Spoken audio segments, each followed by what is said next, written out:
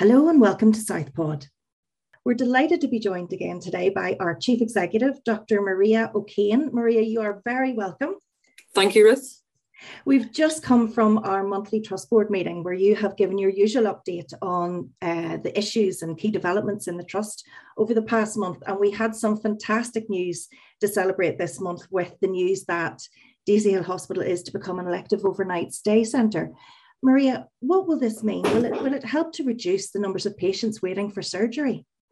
Well, that is definitely the aspiration behind all of this, Ruth. I mean, we tend sometimes, I think, to only think about ourselves as being a relatively small system. But I think what this emphasises is how important Daisy Hill is to the entire region in terms of tackling some of the really awful long waiting lists that we have for people, because we know that, significant numbers of the population out there are waiting long times for diagnostics and for investigation and to have surgery completed. And this really offers an opportunity to address all of those long waits, because I think we're very cognizant of just how difficult it is for people, particularly if they're in pain or they're disabled by the need for surgery, having to wait those lengths of time to actually achieve that. So I think we're very proud of the fact that this will not only improve the opportunities for people who live in the Southern Trust, but will also improve the opportunities for people who live regionally. And I think the Daisy Hill staff have a lot to be proud of, and in the entire surgical community across the Southern Trust area, I know, are very pleased about this. And you were down visiting the staff in Daisy Hill last week. How did they receive the news?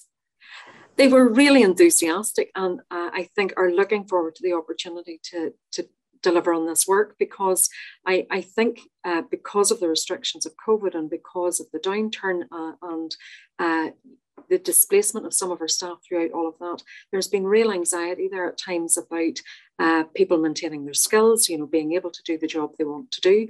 And I think they see this as a real opportunity to get back to what they're excellent at, in an even more fulsome way. So certainly they have been very enthusiastic about it and are full of ideas about how we might improve. So that was really encouraging. And we've had great support as well from our community forum. How did they welcome the news? Yeah, well, I think our community forum is very enthusiastic about providing comprehensively for the population of Newry and Mourne, and see this as a huge opportunity. I also think that they recognise its great validation of Daisy Hill in terms of its place in the network of provision across Northern Ireland. And, thanks to all of their good work and support, this has been possible. So I am very grateful to them. And Maria, whilst we're all obviously delighted with this news, we know that all trusts are struggling with the so-called winter pressures, which now seem to be year-round. How is the Southern Trust managing these pressures? And is there any message you would have for our local population in terms of how they can help us? These pressures are really significant, and it's not that we're having any more people than usual attending the emergency departments across Southern Trust or across Northern Ireland. Our difficulty is the delays in getting people discharged out of hospital. For a variety of reasons, this seems to be very difficult. And part of it, I think, is people's anxiety about going home if care packages aren't fully in place. And what we've been persuading people to do is to take as much of the care package as they can, and that we will continue to work with them and get the elements of it in place once they go home. I think our real concern is the length of stay. We know that it has gone up sometimes by a factor of 2 or 3 times, and that is having significant impact on our ED waits. So whenever we have to put out those messages around ED being crowded and busy, it's because of the back pressure due to the slowness in discharge rather than the absolute numbers of people attending. But actually the end point is exactly the same. It means that assessment, triage, investigation, all of those things that are necessary in an emergency department get very slowed up because we can't move patients on through the system. I think what's really important for the public to understand is that once you have finished an episode of acute medical care, the most important thing that you can do is to leave hospital and go home. Because what we know from the evidence base and from our own experience is that particularly if you're a frail elderly person, if you're in a bed longer than you have to be, for example, as much as 10 days longer than you have to be. Potentially, you can lose 10% of your muscle bulk, and that leaves you weakened and less mobile than you have been before, because you're not moving as much as you would have been before. So we know that the average person, who's elderly and in hospital, may only move as little as 12 steps in the day, compared with being at home for the same period of time when they might have moved 200 steps a day. So you can start to see the difference in the reduced activity, the fact that patients then start to decondition. They also lose their confidence. And I mean, this is really well documented. If you take a frail elderly person out of their home for protracted lengths of time, it's actually really difficult for them to feel confident enough then to manage again. And we know that it causes increased levels of depression, increased risk of infection, increased risk of falls.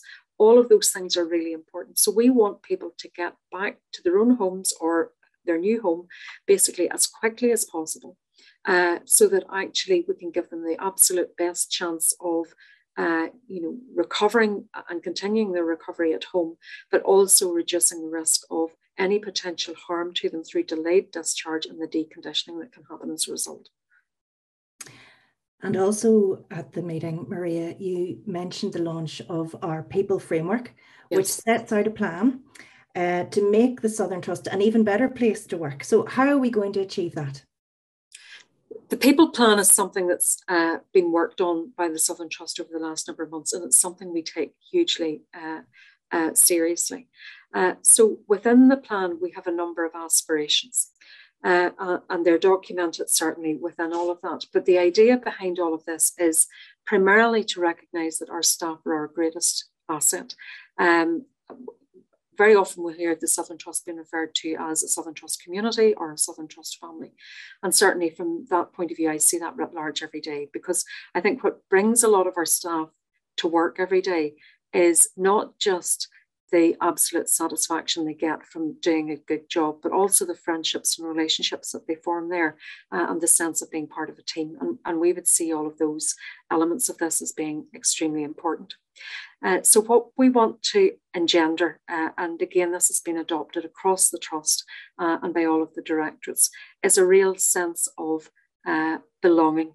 That, it's really important that people feel psychologically safe to work here.